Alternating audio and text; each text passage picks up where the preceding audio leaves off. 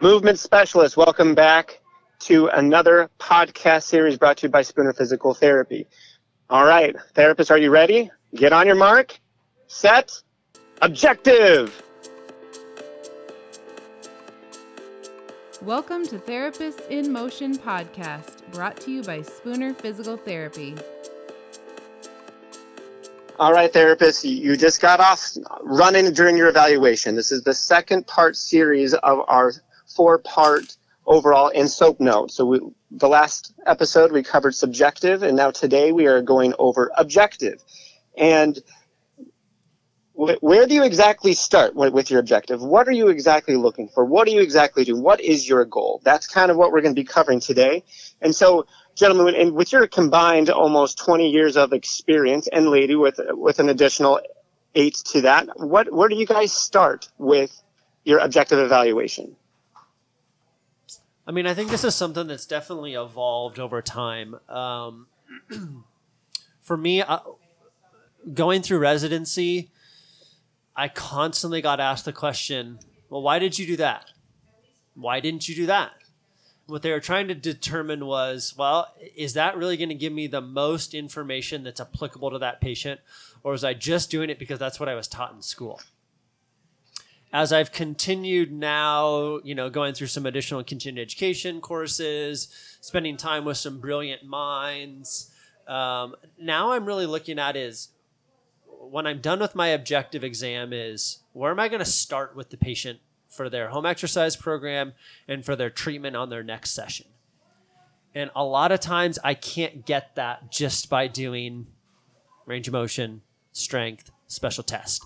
Not to say that sometimes those aren't indicated and necessary for a lot of different reasons, but oftentimes if that's all that I do, I'm not starting my patient at a high enough level for them on their first day of treatment, i.e. they're a tennis player, and I don't look at anything that looks or smells like tennis, and I start them with shoulder isometrics.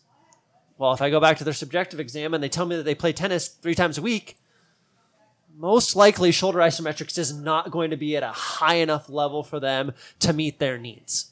So that's kind of what my end goal is when I do an objective exam is, do I test them at a level to truly help me identify what level they are at from a functional and physical standpoint? Yeah.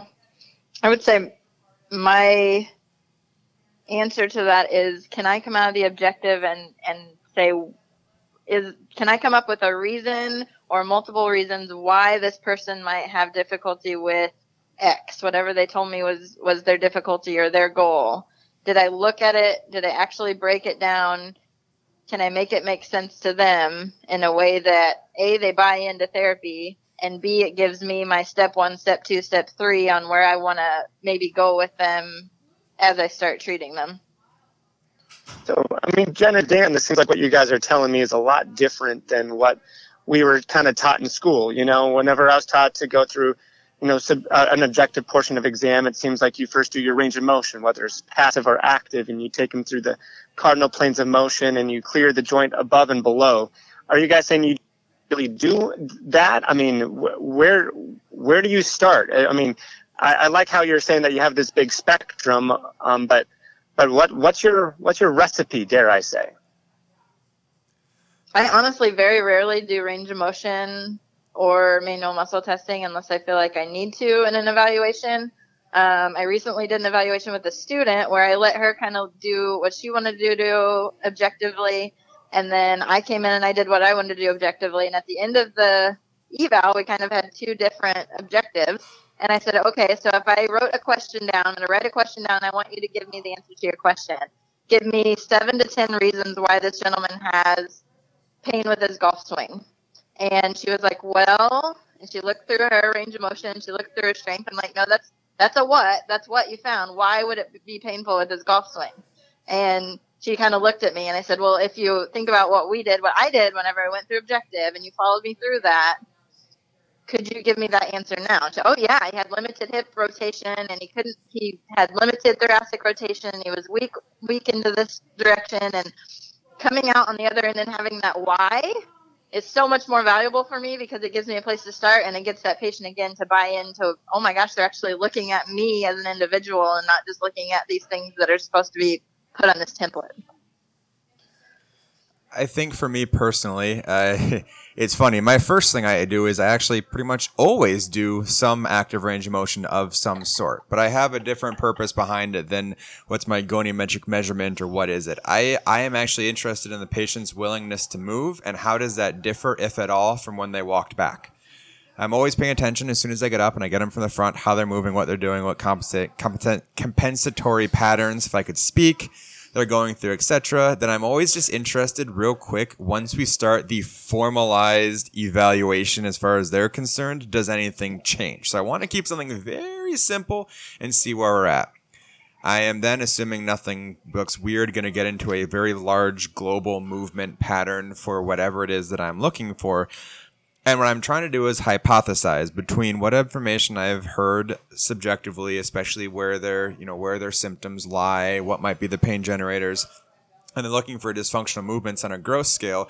I want to get an idea, what do I think is going to be the dysfunctional structures? What do I think I'm going to feel with my hands when it comes to muscle mobility, extensibility, strength, joint mobility, fascial mobility, whatever it is that you're assessing. So I'm kind of saying, let's start global. Let's see what I think is going to happen. Then I'm going to put them, because I'm a very manual therapist, and I'm going to put them on the table. It might be sitting, might be in gravity-dependent position, might be supine, might be prone, sideline, whatever it is. But I want to see if my hands correlate or correspond with what I think I'm going to feel. So for example, see them doing hip extension. I don't like how the hip is extending, and I think, wow, just looking at this, I think that they're going to have poor, cotomedial capsule mobility of the hip. I think they're going to have poor adductor mobility, whatever it is I find. Then do my hands agree with that? And then does that allow me to take the next step for where I want to take this patient again to decide what their first treatment is going to be, which probably takes into account a little bit also what Dan says too, have I challenged them appropriately? So if I've got my global, I have my hand agreement, then I want to say where is the right starting point? Because all too often people stop right at the point I was just talking about, and then start doing exercises. And I would question how you have any idea what's the appropriate challenge for this person. Otherwise, you're really just continuing your evaluation the first day, which is fine. That might be what you need to do, but I want to have a better idea, again, what Dan said. What is their true fatigue point? What is their true challenge point? How are they actually functioning when you get into their activity? And then that gives me a better idea of what can I start appropriately when it comes to treatment and intervention for this individual. Yeah, and I would say for me, it's funny, as I think about what I do for an eval, I always start global on a lower extremity eval, and I always start local on an upper extremity eval. And I don't know if that's consistent across all of us, but that's, like, thinking about it, that's how I always do it. I had a shoulder initial eval last week, and I did shoulder active range of motion first, and then I did cervical clearing, and I did thoracic spine clearing. And then at that point, the patient was too irritable for me to take him into any sort of combined motion where I get lower extremity involved. But that was a clinical judgment. But versus when I do lower extremity, I always start with gait, always. And unless they're non-weight bearing, right? But at that point, even if they're non-weight bearing, I'm probably going to see how they walk with their assistive device on their non-affected limb, right? But I want to kind of blend something that Paul alluded to about activity tolerance and kind of make a blend from our previous podcast on subjective and then what it looks like objectively. And Paul was evaluating a young runner. And Paul kind of said, well, you're a runner. Well, has anybody watched you run recently? And the patient and the mother were kind of like, well, my coach.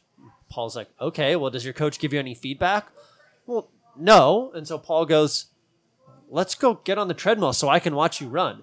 And the mom was almost dumbfounded because she was like, oh my gosh, somebody actually wants to watch my kid run and give me information. I think that's something that we don't do a very good job of when I go observe in other clinics, interact with our other professionals is to actually watch the patient do the activity. Right? Like they say that they have difficulty running. How many times do we put them on the treadmill and watch them run? They have difficulty throwing or swinging or doing stairs. I mean, Andrew, you kind of alluded to if they're a golfer, I want to take them through something that smells or looks like golf. But how often does the majority of our profession really do that? And how grave of a disservice are we doing those patients that are seeking that information and they don't get that? Yeah, I feel like rarely, and it puts, Oh, go ahead. Oh, I was going to say what you just said there, Dan, was absolutely profound. I mean, because I think that you hit the nail right on the head, how our profession does not know how to actually truly maybe listen to the patient, as we were talking about subjective, to really have the boldness and challenge their body with that objective portion. I've always viewed the subjective portion as your connection with that patient's mind. Understand what they want, understand what their values are, understand what their goals are. And then the objective part is where then you're trying to understand their body. Have the body give clues on what it is telling you about how it moves in the three-dimensional world we live in. And it's very funny that how when people actually tell us they have an issue with a sport, with an activity, how oftentimes our PT school learning completely hamstrings us to be relegated to doing just active and passive range of motion, where we don't even see the forest from the trees, where we don't even get to help them out. So, I mean, I think that's absolutely profound in what you said. But it also speaks into an intensity of why don't you think some of other PTs, whether they're first-year grads or or been out practicing for 10 years, why don't they select that activity? If they have pain with walking, why isn't walking the first thing that we're taking a look at? Is it a fear factor? Is it a knowledge factor? What do you think the barrier is? Yes. They don't know how, because I can tell you, I don't know how. And that was what was going to be one of my comments earlier is I think I start local with everything. Even if somebody tells me I have pain with walking, yes, am I going to look at walking? Absolutely. If I look at walking as the very first thing in my eval, I can't see hardly anything unless it's absolutely obvious. If I break it down and I have them, can you swing your arm side to side, and I can look for if you have calcaneal eversion, inversion happening? Yes, it happens. Does it happen in stride stance? Yes, it still happens. Can you stand in single leg and point these different directions and control it? Yes, I can, or no, I can't. I can put those things together. Okay, do you have the hip stability? Do you have the mobility happening down the chain? How is everything looking? And if I can see anything big popping up there, I can take it and then look at gait and say, okay, these are the big things that I saw when things were easier and it was more controlled environment. Now I'm going to take them and I'm going to actually have them walk, and I'm going to see more things at that point. My brain does better when I break it down first and then look at the whole thing. Because when I'm talking to you guys, it seems like you guys really look at the global, to the best of your ability, look at global first, look at that function first, and then you try to dial back rather than start with local, piled upon local, and try to get the bigger picture of the story. Am I hearing that correctly? No, I think it depends on how you say local and global. What I described just now, I would say would be local to global. But that would be for a specific gait. I think the important thing is the knowledge. I think that's the lacking piece that is not there for individuals. And I think that either way, you have to decide what works best in your brain. Like Jen said, she works best in her brain looking at things locally and then moving globally. Again, depending on how you want to define it. I like to go exactly what you said, Andrew. I'm almost always a kind of global, then really pare it down to very specific joint mobility and whatever at a very local level. Dan kind of apparently is confused and just depends on the diagnosis and how the different individual presents. But the important part is that all of us can tell you what we need to see, what we're looking at from a movement standpoint. And again, we talk about being movement specialists. I think the barrier is you're taught in school, maybe your first couple of classes, certain movements, but you don't know how to put everything yet together globally. You don't know how things actually all function. So you're stuck with, well, I know that they have weak hip abductors. I know that they have weak hip extenders. I know that their hamstring length is not where it should be. And I know that the hip interrotation isn't good. So let's treat those things and see what happens, which for some people actually is perfectly sufficient. But I think that you have to then take time when you're out of school to start learning, whether it's through Con Ed courses or mentorship or wherever you find it, how the body really moves together, how it really truly functions, and then you'll be capable of looking at things at a deeper level. But coming out of school, we are just not prepared to do that to any capacity. Well, and I think I 100% agree with that I think it's a fear and it's a knowledge thing. Paul just alluded to the knowledge thing. I think the fear component is, well, if I don't know what is required for this patient to do said activity, let's call it tennis, they're not going to want to come back to me because I don't know the game of tennis. Well, guess what? If all of a sudden you have 5 people that play tennis that have come into your clinic over 5 months and you don't know much about tennis, guess what I'm going to be doing? I'm going to be watching tennis on TV, even if I think it's unbelievably boring, which I don't. But I'm going to be watching YouTube videos. I'm going to be trying to figure out what is required in tennis that is leading people to come into my clinic that are unable to play tennis for whatever reason, mainly due to injury, or that they want to play tennis better. And it comes down to, can you understand what they need to do in the certain levels that are common areas to break down? Is it the hips? Is it the thoracic spine? Is it the shoulder? Is it the elbow? Is it the wrist? Is it the hand? Is it their grip size? Is it things like that if you don't watch them complete the activity, you're not going to uncover the whole picture? But if they don't know what that activity should look like, they're going to be confused. And I'm just hearing movement specialist again. You're not talking about understanding the thought process behind a sport, not understanding how a coach would want you to play. You're understanding, does a person have the capabilities of moving through the entire chain the way that their body needs to move based on the demand of the sport, is what I'm hearing, right? Yeah, absolutely. Yeah, and I'd venture to say nearly 100% of the people that are listening to this podcast right now know a thing or two about how the body's put together. And I'd also venture to say that 100% of the people listening to this podcast also don't know everything about how the body moves in all aspects of function. Agreed. And so to a certain extent, it does take a little bit of that humility with yourself, probably number first, and then with the patient, number 2, to be brave enough to take that step and say, hey, I might not know everything about this, but I do know a thing or two about the body. But with you teaching me and me analyzing you, maybe we can figure out what is really going on and how to get you better. I mean, just last week, I had a patient that she participated in aerial arts, is what she called it. These are the people that hang from long silk strands up suspended in the air. And she had an injury with that, and that's what she wanted to get back to. I had never in my life treated anyone that was in aerial arts. And so she had to show me a couple of pictures and videos about what she did and how she got injured. But that was immensely helpful to me. And that really helped guide actually the physical aspect of my evaluation. Because I really soon realized with her picture that she was one of the most flexible individuals ever, that I knew if I had to challenge her in the way that was appropriate, I was going to have to basically load her up, lock her down her hips, and really see how her spine moves. I saw her for her back to really get an appreciation of what was going on. And with that, and I was humbled enough to say, I don't really know as much about your sport. But then after I'm getting her in these positions, and I said, does this feel like is relevant to what you go through in your sport? And whenever she gave me that confirmatory, yeah, it kind of feels like this, then I was able to really get her in her, what the Gray Institute calls her transformational zone, to see if her body was responding properly.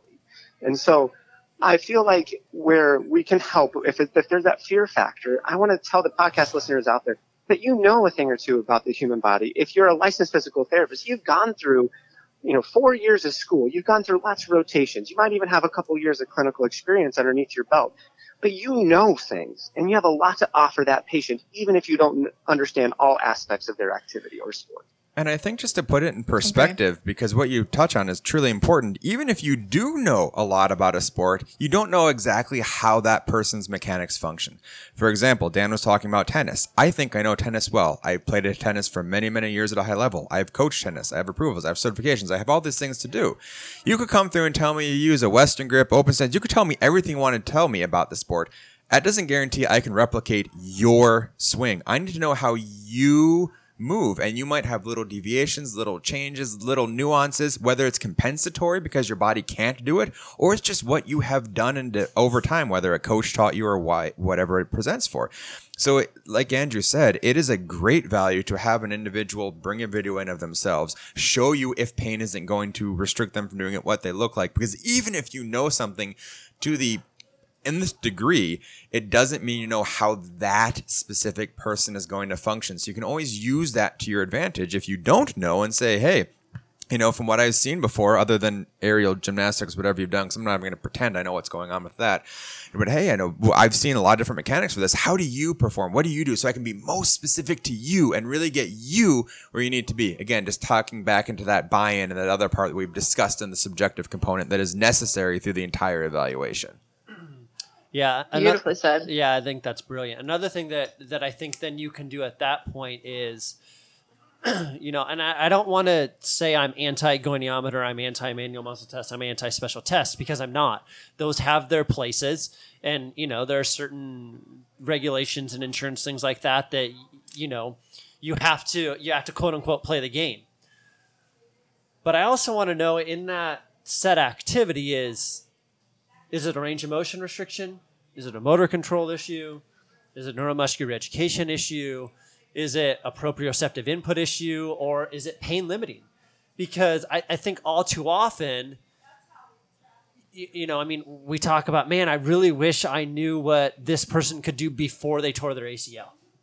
And how often is that available? It depends on the level of individual you're working with, right? It might be readily available if you're working with a professional athlete or somebody who has collegiate aspirations.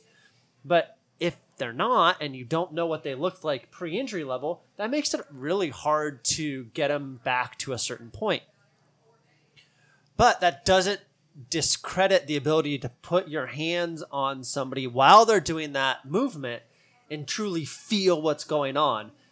Then passively take them through that movement and see, oh, wait, you do have the motion, but you aren't using all that motion. I wonder why.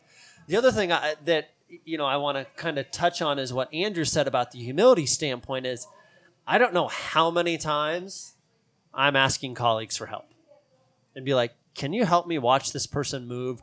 Because there's just something funky and I don't know what it is. Or can you come feel this end feel? Because it doesn't feel right to me, but I don't really know what it is. I think that's the joy of our profession, but sometimes it's the demise because we don't want to take the risk to ask somebody else for help because we don't want to look like we don't know anything. And I think if I could reach out to our podcast listeners in that regard is to say, you know what? Don't be afraid to ask for help in the objective exam or ask for help of interpreting the objective information of saying, you know what? Why did it change when I put their left foot forward and I had them go through arm swing? Or why did it change when I put them in a gravity dependent or independent position? I don't understand why it changed. Help me understand that. I mean, just to back up what Dan was saying, I literally just did that this morning with Dan. Had a patient on table. I can typically reproduce left-sided pain in their face with a right-side upper trap compression. Individual has a lot of interesting challenges. The injury was a vascular injury after manipulation. But it's just one of those where we talked about, she has trigeminal distribution. What are the different structures? What could we be looking at? Go through. And the patient was very appreciative that we were sitting here discussing what could we look at? What are some outside the box things to think about? What might have I missed? What are we going through? It's greatly appreciated. And it's something that patients were like, wow, they're really trying to do everything they can to get to the bottom of what is happening. So yeah, I agree with that. Do not ever be afraid to ask for that help. As long as you're not saying, I don't know what's wrong with you. Come help me. You're going to be fine. Right. You have to do it intelligently and professionally. But trust me, if you've gone through an eval and you start discussing the patient things, but you want to get a little extra opinion on saying something, or, extra set of eyes, extra brain, it only helps us, never hurts. Patients appreciate that. Andrew, I have a question for you. I completely agree. Now that you're, not with Spooner, you're in a different environment, how often are you doing your objective component of your evaluation in an open space where other members of your team can view what you're doing? Oh, I do 100% of my evaluation in open space. If anything, that is the one equipment requirement I have in any clinic is just space. I love to figure out how a person moves in their natural environment. For the majority of my patients, that is standing on land with gravity affecting the way their body moves. And so in doing that and boldly doing my flavor of physical therapy, which I get patients in a relevant position to what they want to return to, it makes a lot of sense. I love it when a patient says, I don't really get too many questions of why are you doing this? They more say, oh, and this makes sense why you're looking at this. They're almost on the ride with me. And then I think from my colleague perspective, whenever they see what I'm doing, at first glance, they might think, okay, this is a little bit interesting. I've never seen someone do it this way before. But after they hear me, as we're going through it, as they hear me talk, they almost say, okay, this kind of makes sense. I want to know more about it. So practicing in the way that you are playing to your strengths as an individual. I think if you do that boldly, if you do that confidently, you're going to have other people say, okay, I am interested in that. I mean, am I coming across and saying that I know everything or that I don't make any mistakes? So heck no, I make mistakes all the time. And there's a lot of things that I still want to learn and that I know that I want to get my patients even better more quickly than what I currently am. With that being said, if you still practice boldly, I feel like you're going to instill that confidence in another person. Your colleagues will help push you and ask you questions why. And any teacher knows that whenever you get asked 5 different ways of why doing that, you might have to have 5 different answers. That helps improve your whole professional formation. It'll help your practice, and it'll help you become the therapist that you want to be. So going boldly with movement, that is something that was very instilled in me with the Gray Institute. And Jen, I know that you've also gone through the fellowship with the Gray Institute as well. What is your take on taking a patient through an evaluation that is authentic to their movement pattern or authentic to their function? I feel like it's necessary. Like, we have to be able to look at what somebody does in their function and be able, like we were talking about earlier, be able to relate that back to them. Oh, that feels like when I have the pain. That looks like my golf swing. That looks like my forehand. I feel a professional responsibility inside my eval, if I can, to get to that point with somebody and actually look at them in their functional movement of what they're struggling with. It doesn't mean that I'm having them move as quickly as they need to. It doesn't mean that I'm putting weights and resistances on them because I don't know if they can even control it in the eval. But I'm certainly starting to break it down and look at what are the components that are necessary that you've told me from your subjective might be difficult for you. Okay, if it hurts whenever you turn to the right, then I should probably look, if you're right-handed and you're playing tennis, I should probably look into your forehand and what that motion is going to look like. Is that the question? Did I answer your question correctly? Or what you're looking for? Yeah, no, I mean, it wasn't necessarily the leading question. I think that for me is that you're challenging appropriately for the demands of their activity. I know that if you want to use a more structured sequence of words for that, there's an idea of where you take a person through a motion that is selected by you as a therapist or that's selected by the patient. And going through an objective evaluation, I think there's a time and place for both. And so, and where some of our discussion has gone with local and global, a lot of the local things that we do for an objective standpoint is truly looking at what the therapists want to see out of their motion. But there is something to be said that we'll gather information when we have it be a patient-specified distance or degree in which that patient moves that will tell us maybe how they move in their natural environment. And using both ideas, self-selected and PT-selected, that gives us 2 excellent data points in which we can build an effective assessment and plan of care. Yeah. I think inside an evaluation for me, I'm doing more self-selected than anything, unless I want to change what I see. If I have somebody that I know is going to have to take a huge step out to the right and they're not showing me that huge step out to the right, then I might say, okay, let's get it going a little bit more, keep going with it, give them more repetition, have them do it a little bit more and see if they open up and if they can control that motion or if it's painful or not. But I definitely start self-selected and just see what they're comfortable with, because the comfort factor is not, it could be physical. I have physical pain with it, but I may just not be comfortable with these 8 people around me because I'm in this busy clinic and I'm kind of nervous because I just met you. And there's a comfort to repetition and actually demonstrating what you want with the patient. So I just kind of let them go and let them flow with it and then build on that as I want to. Yeah, I want to make a comment on that as well. Is oftentimes we'll joke that we've got a patient who's quote unquote a motor moron, or they can't sequence anything no matter how well we demonstrate it or verbally cue them to do it, right? Even if we are allowing them to go self-selected range of motion. Just the other day, I had a patient with, I was asking him to do an anterior lunge and a lateral lunge, which are normal, common motions that we do every single day. If you walk and if you function in any capacity, you're going to do those things every single day. This guy is also a tennis player, and he could not get the sequence of an anterior and a lateral lunge figured out even 4 to 5 sessions in. So what did I do? I handed him a tennis racket. He put the tennis racket in his hand, and all of a sudden, the anterior and lateral lunge became natural to him because he was able to sequence it like he did in tennis, even though we kept telling him it was like when you step to the side to hit a forehand or you step to the side to hit a backhand when your footwork isn't good. Once I put the racket in his hand, all of a sudden he was like, I get it. It's natural. It became more natural, right? So even though I thought he was a motor moron, he wasn't. It was just I needed to get it more natural to him than what I had perceived originally.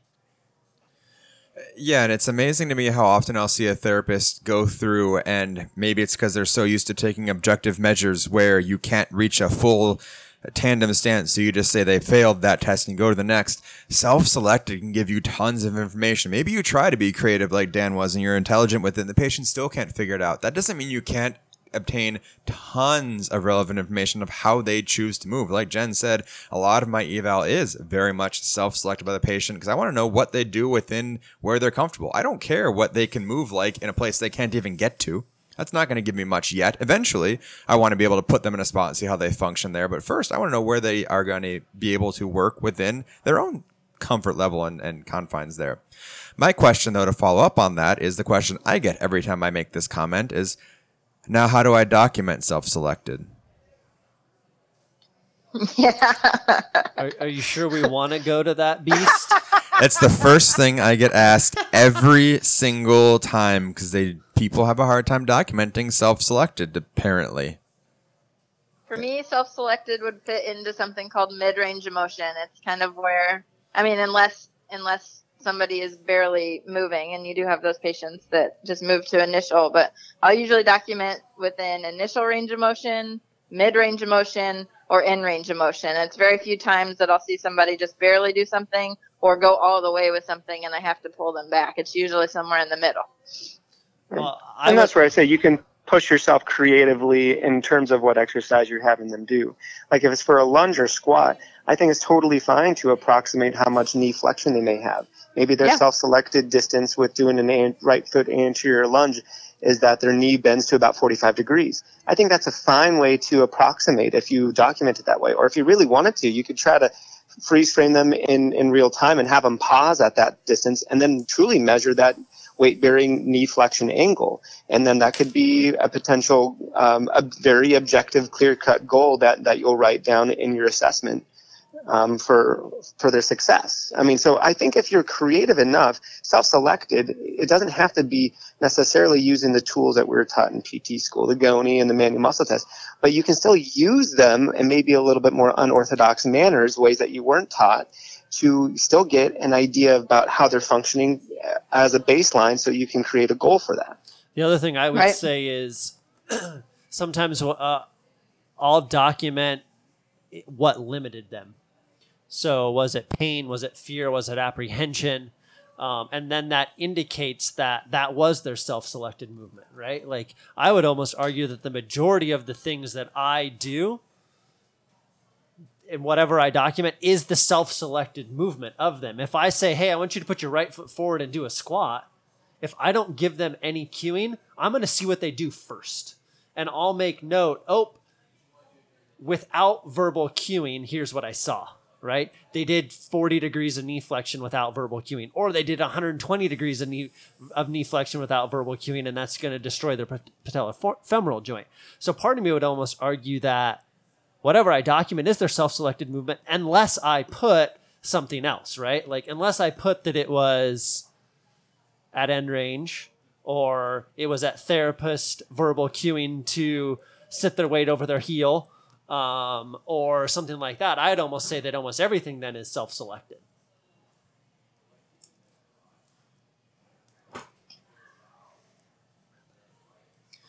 No, I like it. Thanks, guys. That's good feedback. And again, I just want to reemphasize there really is no wrong way. Like Andrew said, you can use a goniometer. You can get creative. You can, everything is self-selected. Maybe you're doing a standardized test that has an actual valid measure, and then you just describe whatever it is in whatever way you need to. Movement. You know how to describe it.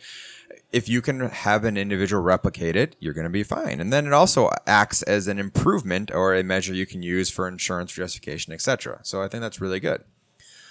Well, we've talked a lot about good objective components. I think we can all come to a pretty good consensus that we're really trying to look and use this information to drive where are we starting and really make sure we're understanding where are we starting isn't just they have a weak external rotator. Where are we starting is going to be what do we want to truly do at the appropriate level for that first session, first treatment, and go from there. So Dan, Jen, Andrew, any last thoughts or comments you guys have on the objective section of the SOAP? Well, that was a great pop. I try. That was Thank a you. pop. That was Yep. a good one. I heard that from here. I would say Heard that all the way in Goodyear. I would say for our listeners is to truly challenge themselves to modify and differentiate their objective exam and tailor it to that individual.